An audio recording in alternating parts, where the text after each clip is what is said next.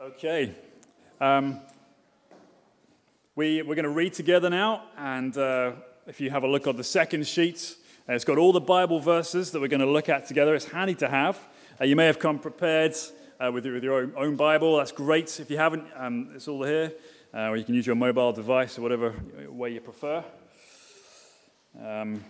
Let's read together. It's Mark 9, and we're going to start together at verse 33, right through to verse 50.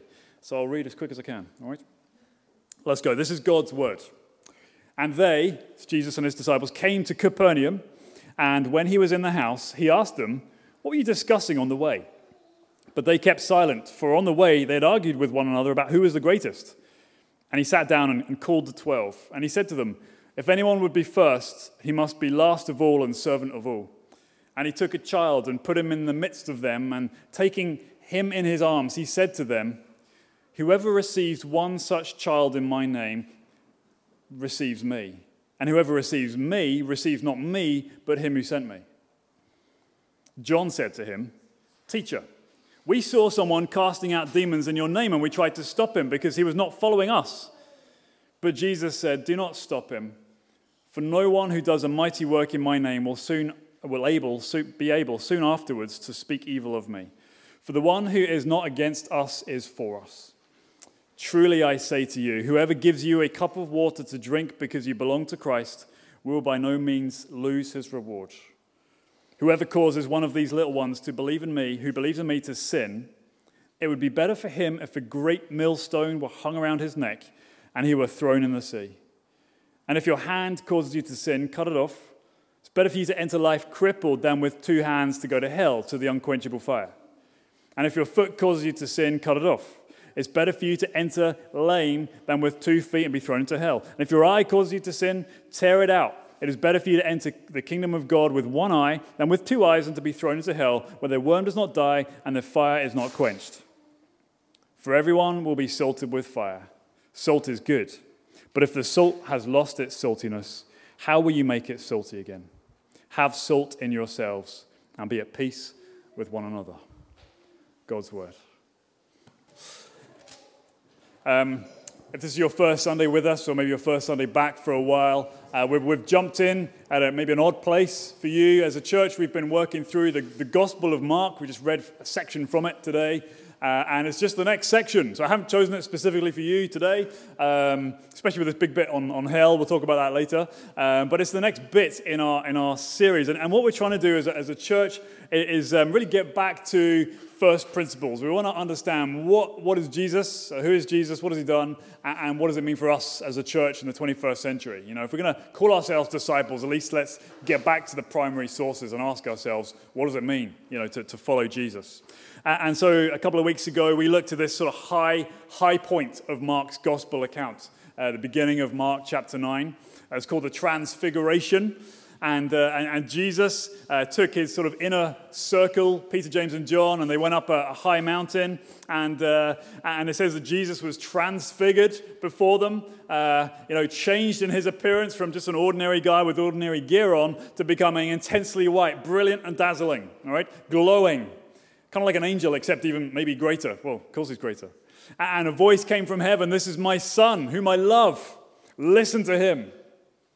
And as soon as it all started, it disappeared again, and Jesus was left with Peter, James, and John. And so he then descends, the mountain or the hill that they were on, and that really marks then his journey to Jerusalem. Just began there, really. And he's off to Jerusalem, and we know that as readers of Mark's gospel. He's off to Jerusalem to die on a cross. And so what we see on the way are these various discussions, as Jesus goes to the cross. And it reveals the disciples, and it reveals their understanding, and reveals their faith, and quite honestly, their complete misunderstanding at times. But their misunderstanding then sort of leads to these various teaching moments that Jesus has with his disciples. And so we can sit and we can almost listen, over the shoulder of Peter and Matthew and James, and we can listen to what Jesus was saying in these little intimate teaching moments. And so that's what we're going to be looking at today. So, what we'll see in today's passage, today's message, are how we'll understand it's three values that advance the kingdom. Three values that advance the kingdom. That's the kingdom of God. Features very, very strongly in Jesus' ministry. And if you want to learn more about that, then please go back and listen to some of our other messages in the series. Three values that advance the kingdom of God. They are greatness, unity, and influence. Greatness, unity, and influence. And if we as a church grow in greatness, grow in unity, grow in influence, we shall, by the grace of God, advance the kingdom. That's what we'll see. So it's important for us to understand what these three things mean. And I haven't just plucked them out of thin air. That hopefully we'll see they've come from these teachings of Jesus. So they're journeying on their way down the mountain, not just physically down the mountain, but metaphorically, coming back to earth, back to the ordinary realm of misunderstanding and people not hearing Jesus properly and all that. And so there they are. Jesus, for a second time, has just predicted his death. He's done it once already. I'm going to die, he says. The Son of Man is going to be delivered into the hands of men. They're going to kill him. On the third day, he's going to rise again. And he's told them that.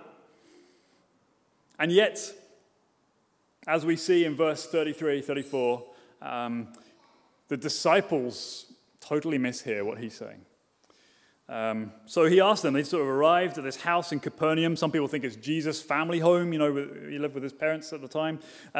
Maybe Peter's home, we're not sure, but it would have been known to them. It wasn't just a random Airbnb in Capernaum or anything like that. But anyway, they arrived in this house, and Jesus said, what were you guys chatting about on the way here? And of course, silence. It says in verse 34, they kept silent. And the reason they kept silent, it says, is because on the way there, they had argued with one another about who is the greatest. They'd argued about it, jostling between them. Who's the greatest out of the 12, right? Who's going to be the boss? Who had the best miracles when we went on that mission trip back in Mark chapter 6? Who's closest to Jesus? Who would you say is like his best friend? Is it Peter? Is it James? Is it John? Who's going to be the likely leader in this when we go viral? When the kingdom comes, who's going to? It's almost like the cabinet. They had a cabinet reshuffle this week. Who's going to be foreign secretary? Well, this is his strength, and who's going to be health minister and all the rest of it. This is kind of what they're doing here. They're jostling. Who's going to be the prime minister? That's what they're asking. And Jesus said, right, sit down. Jesus sat down, and that's what rabbis did. They sat down to teach. They didn't do what I'm doing here, standing up. They sat down, and that indicates, right, I'm going to teach you. I'm going to put my rabbi hat on, and we're going to look through this issue here. And so he taught them. You want to know what greatness is, said Jesus? You want to be first in my kingdom? Well, here's the thing. Change everything you think you know about greatness, Jesus said. If anyone would be first, he must be last of all and servant to all. Then you'll be great. I suspect at that moment you could probably hear a pin drop in that little house in Capernaum. Not what the disciples were hoping for. If you want to be first, if you want to be greatest, you have to be last of all and servant of all. And as if to press his teaching even further and make it really obvious, he sort of used a live illustration. It says there in verse 36, he took a child and put him in the midst of them. It wasn't just a random child just sort of swiped off the streets. And likely this is one of the kids in the household, right? It's probably, one of Peter's kids or a nephew or something like that. Anyway, this child was there, and Jesus said, come on over here. And so this boy, we presume it's a boy, I think it's a boy, in the midst of them. And Jesus took the child in his arms, it says. And he said to his disciples, look, you want to know what greatness really looks like? Verse 37, if you receive one such child in my name, then you receive me. And you're not only receiving me, but him who sent me. That is God the Father. Receives, whoever welcomes, whoever embraces a child like this, or someone like this child, you'll be great in my kingdom because you have got a connection to God himself. Children were viewed quite differently in Bible times compared to today. There's a terrible song that came out in the 70s, I Believe the Children Are Our Future. Have you heard that one? It's been covered a million times. I'm sure it's quite good. The sentiments are very nice and everything. But it expresses our own understanding of children. They're the hope for the future, right? They are the tomorrow. And so we, quite rightly elevate them and invest in them because they're tomorrow's generation, That was not a sentiment that was shared in Bible times. If anything, it was completely opposite. Children were pretty low, if not the lowest, on the rungs of society. They were obviously powerless because they're children, but they're often disregarded until you come of age, until you're an adult in our eyes. Then you're sort of second-class citizen or whatever. There was no such celebration of children compared to today. But Jesus said, if you want to be great in my kingdom, welcome people like this. Embrace them. Value them. These people. And so to the disciples and to us listening over their shoulders this morning, greatness, for the disciples and certainly for us, greatness is often a case of status, isn't it? It's often a case of position in some sort of predefined hierarchy. Greatness is something that we fight for. Greatness is something that we have to struggle to achieve. We grasp it, and when we think we've got it, we hold on to it. That's kind of how greatness works out in our own society, and evidently in a similar way for the disciples. It's all about making a name for ourselves, often at the detriment of other people, if we have to. That's how we get to be great. And for us in modern society, we use our multiple achievements to sort of make ourselves great or appear great or even be great in some ways.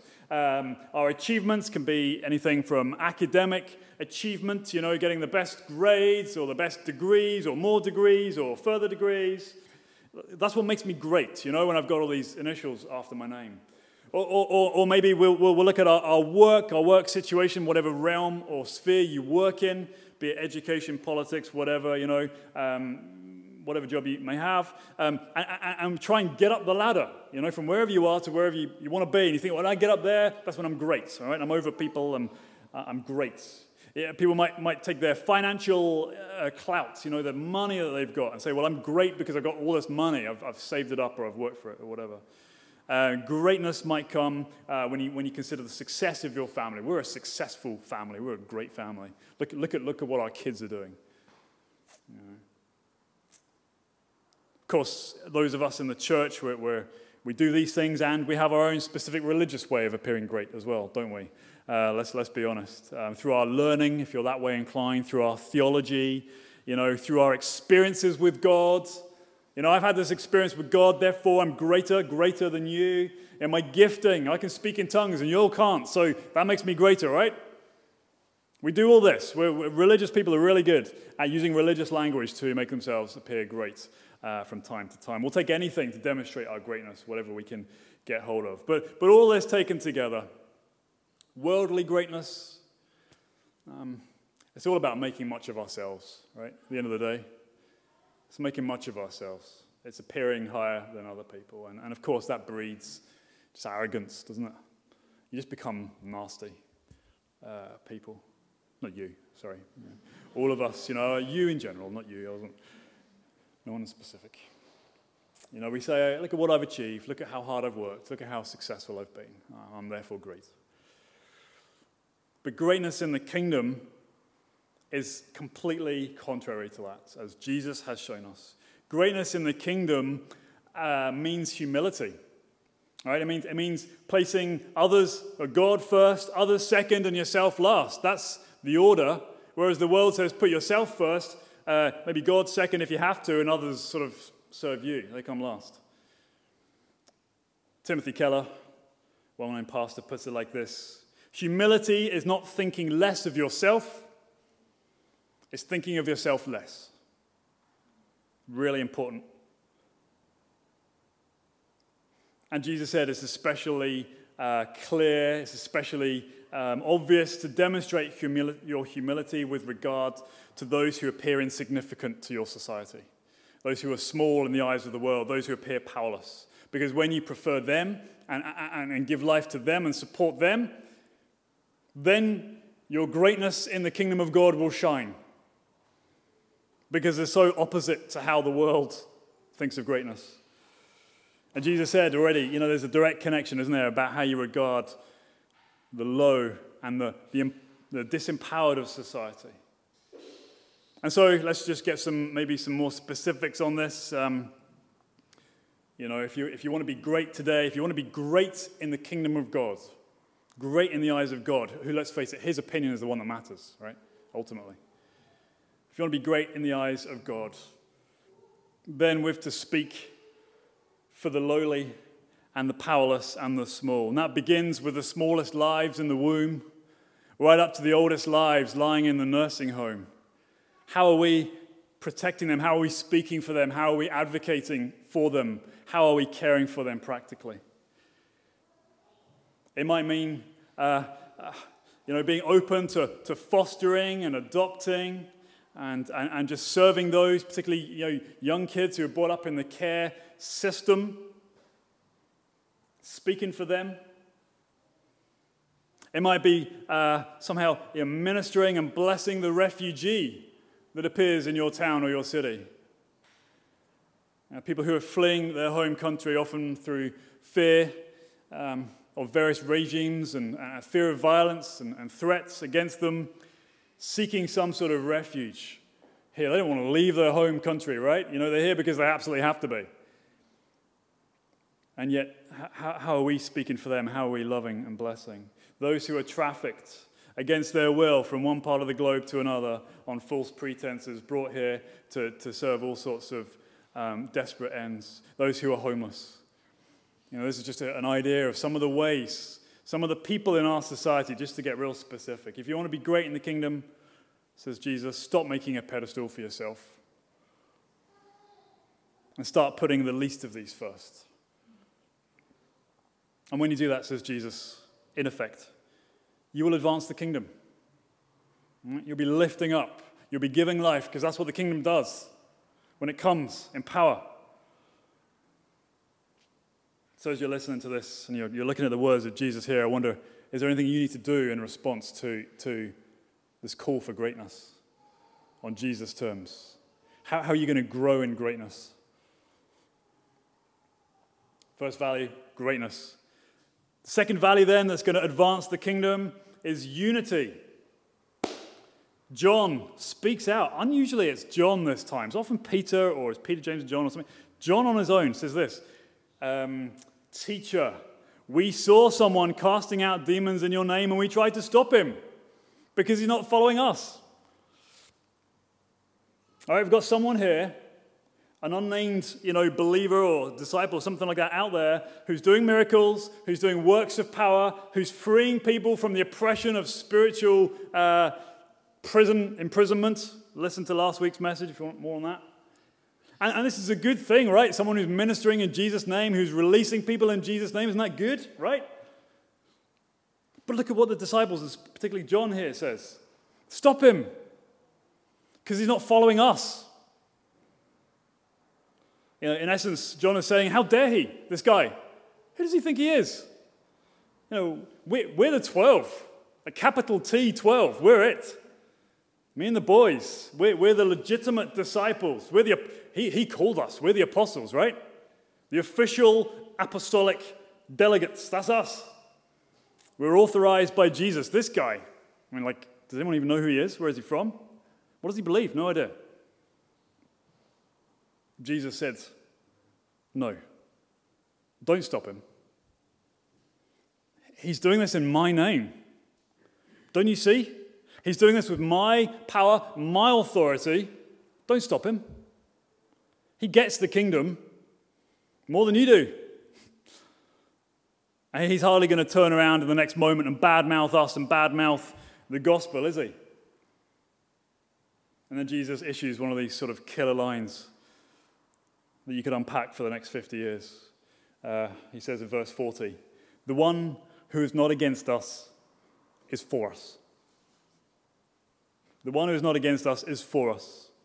And he goes even further. He says, like, take miracles out of the question at the moment. He says, even if someone gives you a menial cup of water in my name, that person will be blessed, right? That person will be recognized, rewarded by my Father. If you do something in my name, with my authority, then you'll be recognized, rewarded. So the issue here, of course, is that the disciples were upset because someone outside the clan, someone outside the tribe was doing miracles. But he's not one of us, right? He's not one of our inner group. Effectively, they had restricted kingdom and kingdom activities to themselves and what they were doing. They could not recognize that the kingdom of God is greater than any human being and particularly any group of human beings. It's bigger than that, and they couldn't see its fruit, its effects in the ministry of someone else over there. And so they thought to themselves, anything outside of us is wrong, anything outside of us is unsanctioned, and that's generally bad news. The disciples created division where division did not need to be in existence. They created the haves and the have-nots, and in effect they halted or slowed down the advance of the kingdom of God. But Jesus says, no, unity advances the kingdom of God. And it doesn't take a scholar to work this out. It's such a huge challenge, is it not, for us here, particularly in Northern Ireland, in the church in Northern Ireland. Too often, the church has reflected the divisions in society.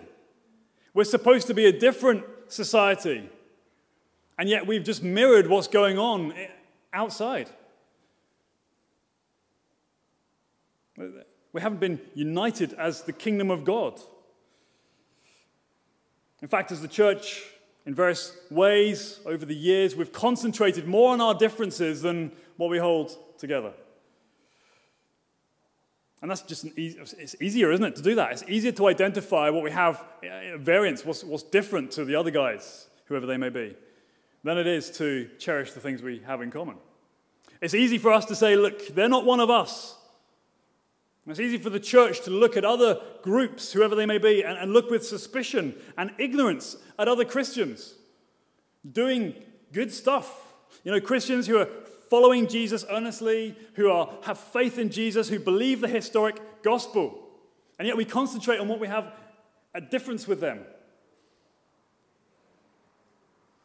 It's a cheap shot because we mock and we belittle and we discourage and we deny true believers out there.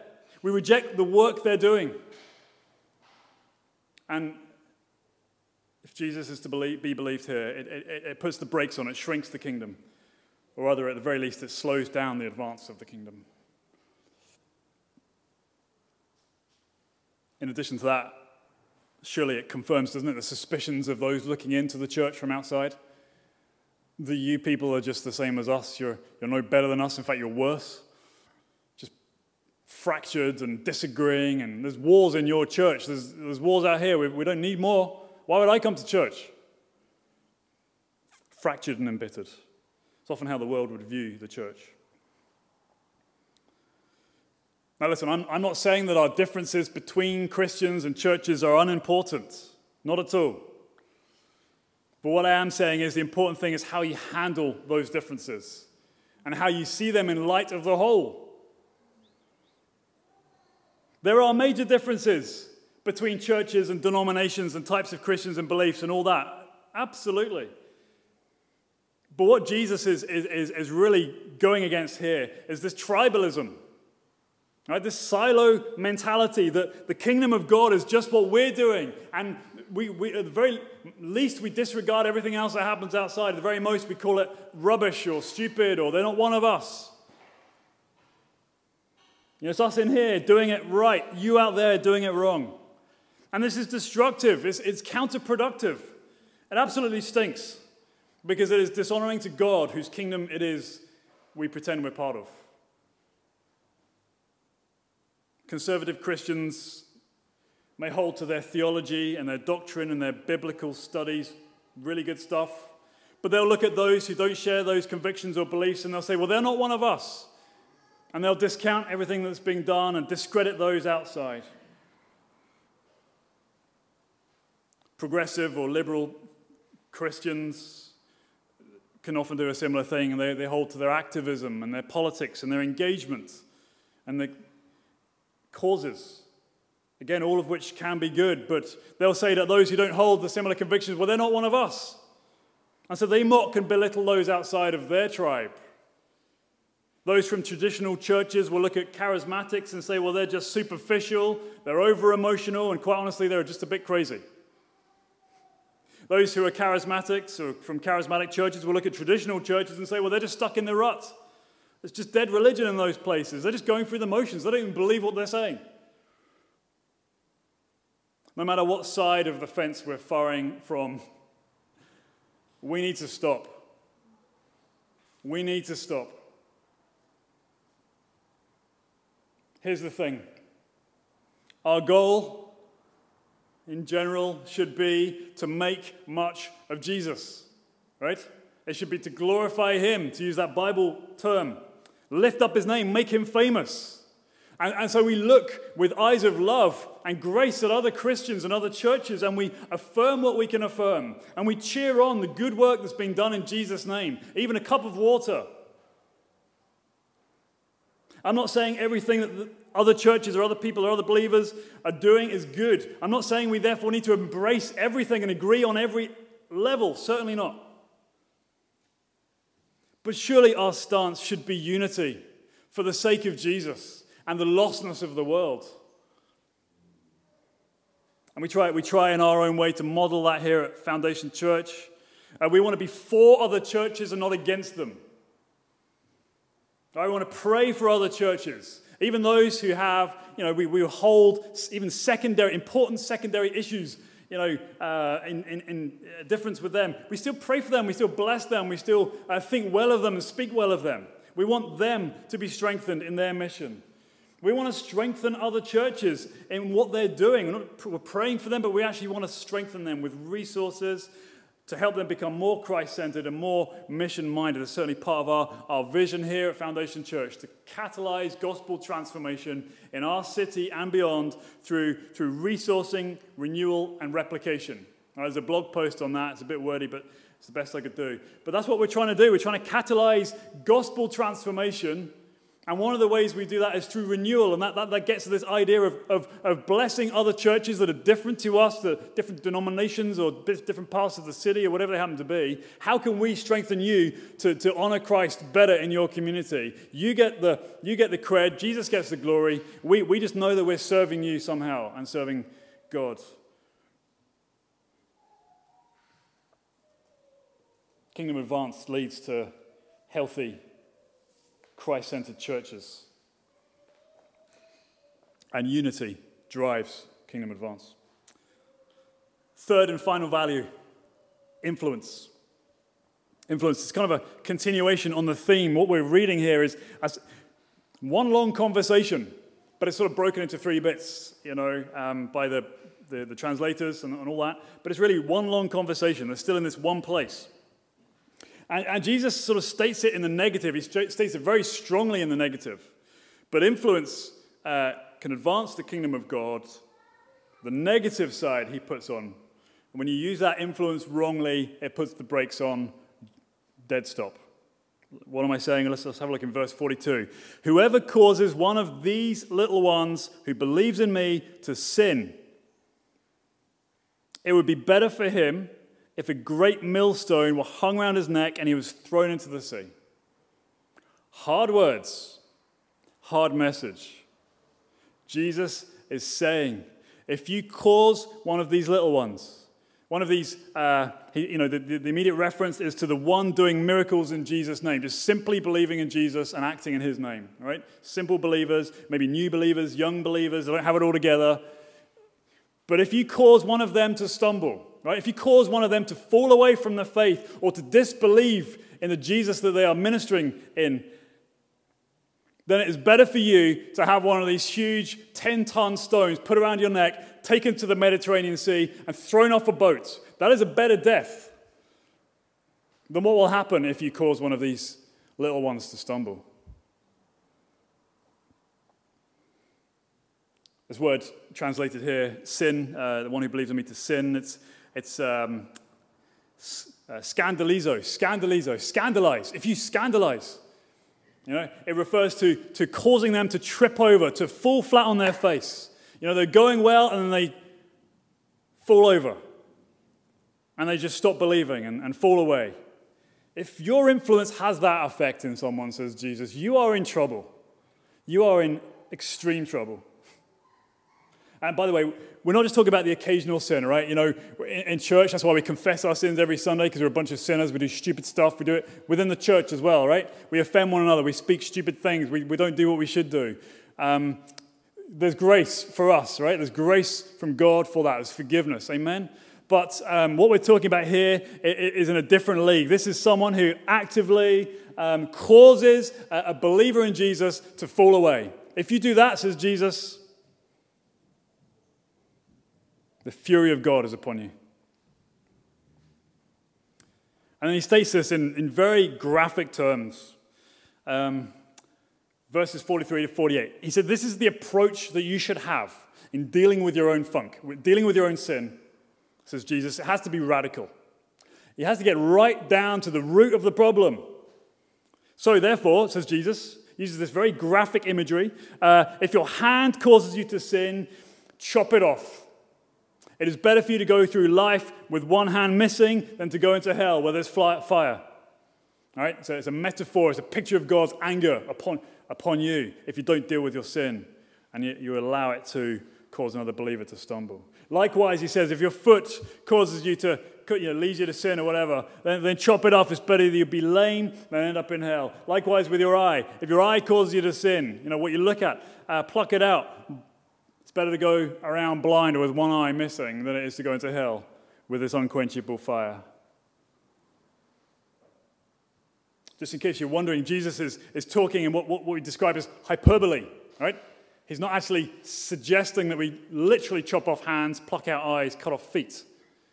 In fact, the Old Testament condemns self-mutilation. But Jesus is saying this is the radicality. This is how deep you must go to avoid sin. Deal with it in yourself. So the hand is referring to what you do, your activities. The foot is referring to where you go, the places you go and take yourself. The eye, what you look at, how you think. Jesus says you to be radical in your dealings with sin. And it's important for us to know that sin will influence your influence. It will influence your influence. It will influence the way that you influence others. Therefore, says Jesus, cut it out. The great theologian of the past, John Owen, said, be killing sin, or it will be killing you. And it destroys the advance of the kingdom. I just want to take a quick pause, little sidebar, you can sort of switch off if you want. It's important, I think, we address this question here, this issue of hell. As I say, we just work through the Bible week after week. So please, if you're visiting with us, don't think we talk like this all the time, but we're just taking every section as it is. And that means there's important stuff and there's some difficult things to talk about. And so let's address this just for a few minutes. Let's chat about this for a few minutes. This term hell here, it's the word is Gehenna, all right? And that refers to an actual place just outside the city gates of Jerusalem on the south side. It's an actual place. And so when Jesus used this word Gehenna, the people knew exactly what he was meaning.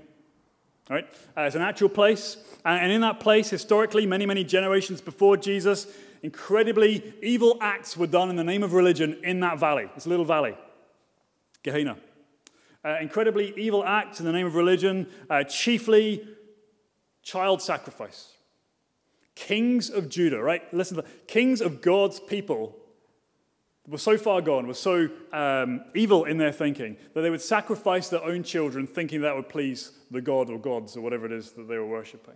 King Manasseh of Judah, King Ahaz of Judah, they did this. This area was considered to be so despicable, so disgusting by later, better intentioned kings of Judah, that it was desecrated, meaning that it was no longer used for these religious practices. And so literally dead bodies of bad guys were thrown into this valley, right? And not to mention that, but a bunch of garbage as well, just so that it can never be used for such despicable things again.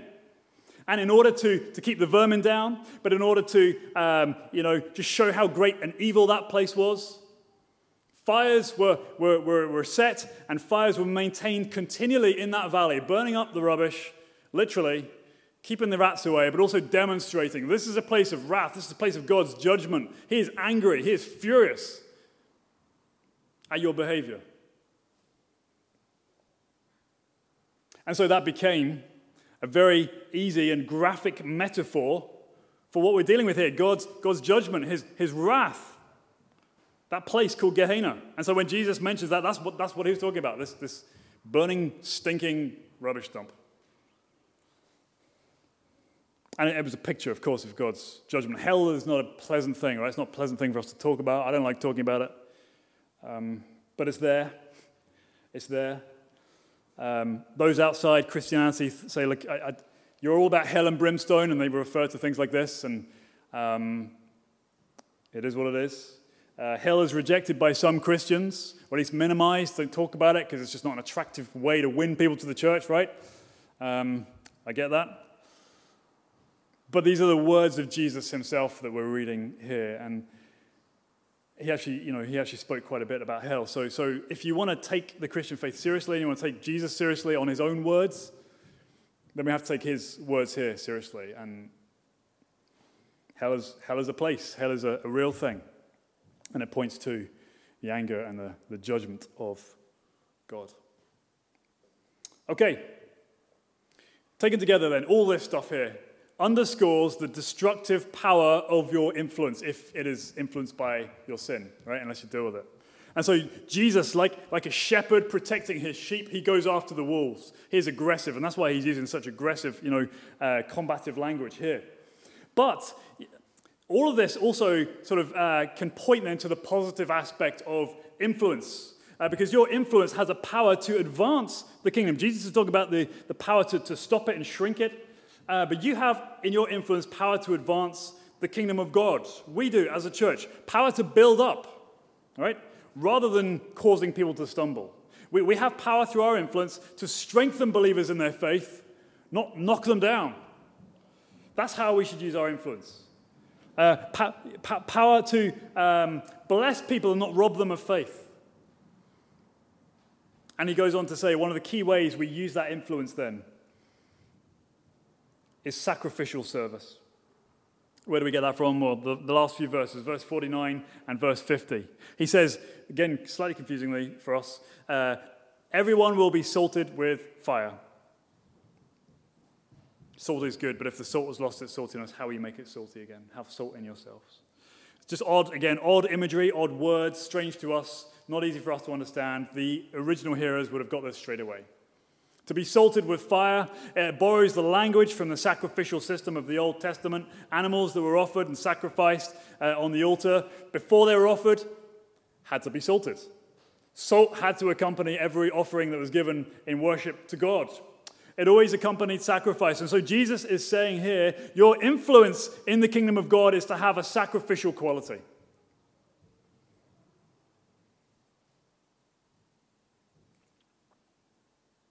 Sacrificial quality. If that quality leaves you, your influence is weakened, you lose your saltiness. What are sacrificial acts? How do we then extend our influence in the kingdom of God? Just a few things in case you're wondering. Practically, hospitality is a sacrificial act, right? It's one that we love to practice here at Foundation. Our people are great and growing in hospitality. Opening homes, spending our resources, investing time. That's a sacrificial act. If you want to influence others for the kingdom, the advance of the kingdom, open your home. Calling someone up, checking in with them, praying with someone. That's a sacrificial act. That's how you can influence people to positively build them up and advance the kingdom. Just think about it for a second, actually. When the last time was that you were blessed, that you felt strengthened, that you felt really lifted up and encouraged?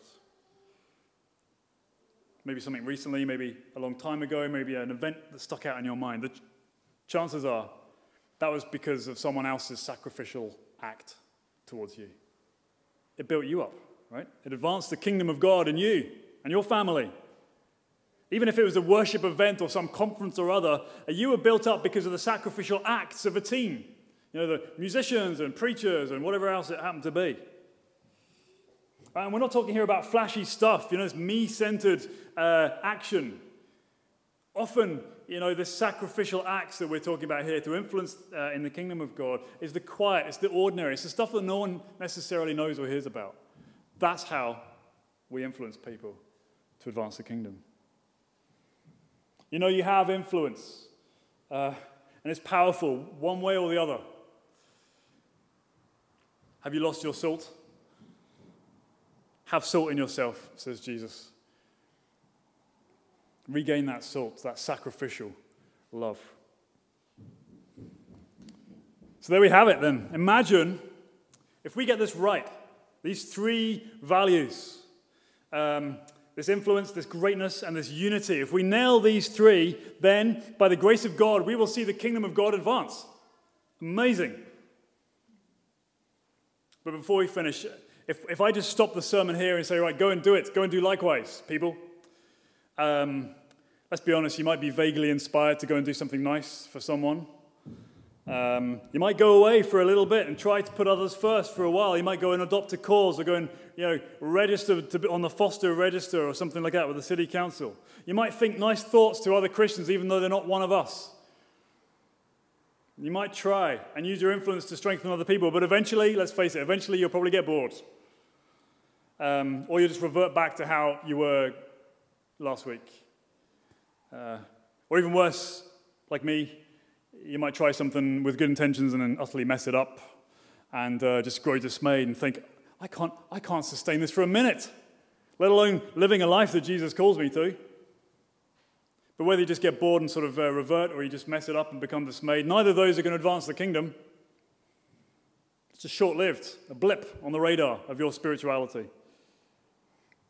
But I want to show you briefly as we finish why we should do this and the power to sustain you in the long haul, to live out these three values. Verse 31, it's not on your sheet. As they were coming down before all this unfolded, Jesus, teaching his disciples, said to them, the Son of Man is going to be delivered into the hands of men, and they'll kill him, and when he's killed, after 3 days, he will rise. It's Jesus we're talking about. So what's going to happen to him? It's the core of the good news of the gospel. It's what he went through. See, in the gospel, Jesus laid aside his greatness. He said to himself and to the world, I will be last of all, I will be servant of all. And he laid down his life so he could take you in his arms and receive you and welcome you. He did that for you. In the gospel, you were an outsider, you were over there, in the wrong clan, in the wrong tribe, doing your own thing. And Jesus went out to you. And he united you to himself and him to you. He brought you into his community. He said, you're now one of us. You're on my team. That's what he did through the cross. In the gospel, Jesus was cut off. He was chopped off. He was cursed. He went through hell for you so that you could be forgiven and you could be restored and you could have peace with God and hope for the future. In the gospel, because of Jesus, you are loved, you are cherished, you are welcomed, you are served, you are strengthened, you are empowered, you are blessed. Right? And when you see that, when you see what Jesus has done for you in the cross and resurrection, when you understand that, it will shape you. It will shape the very way that you think of life. You will say to yourself, if Jesus laid down his life to serve me, then I will lay down my life to serve others, the poor and the vulnerable, the needy, in my society. He did that for me. You'll say to yourself, if he dealt so radically with my sin, then I will ensure that I use my influence to build up and never tear down. See, when you start to think like this, And you'll start to model these values. It'll come out of your heart. It'll come naturally. The more you see what Jesus has done for you. You'll live them out richly. It won't just be a blip on the radar of your spirituality. It'll be something that emits from your heart. You won't be able to stop it. And as a church, we pray, we want to be the place where people together are advancing the kingdom of God in Jesus' name because of what Jesus has done for us. Let's pray. Do you want to stand? Let's pray.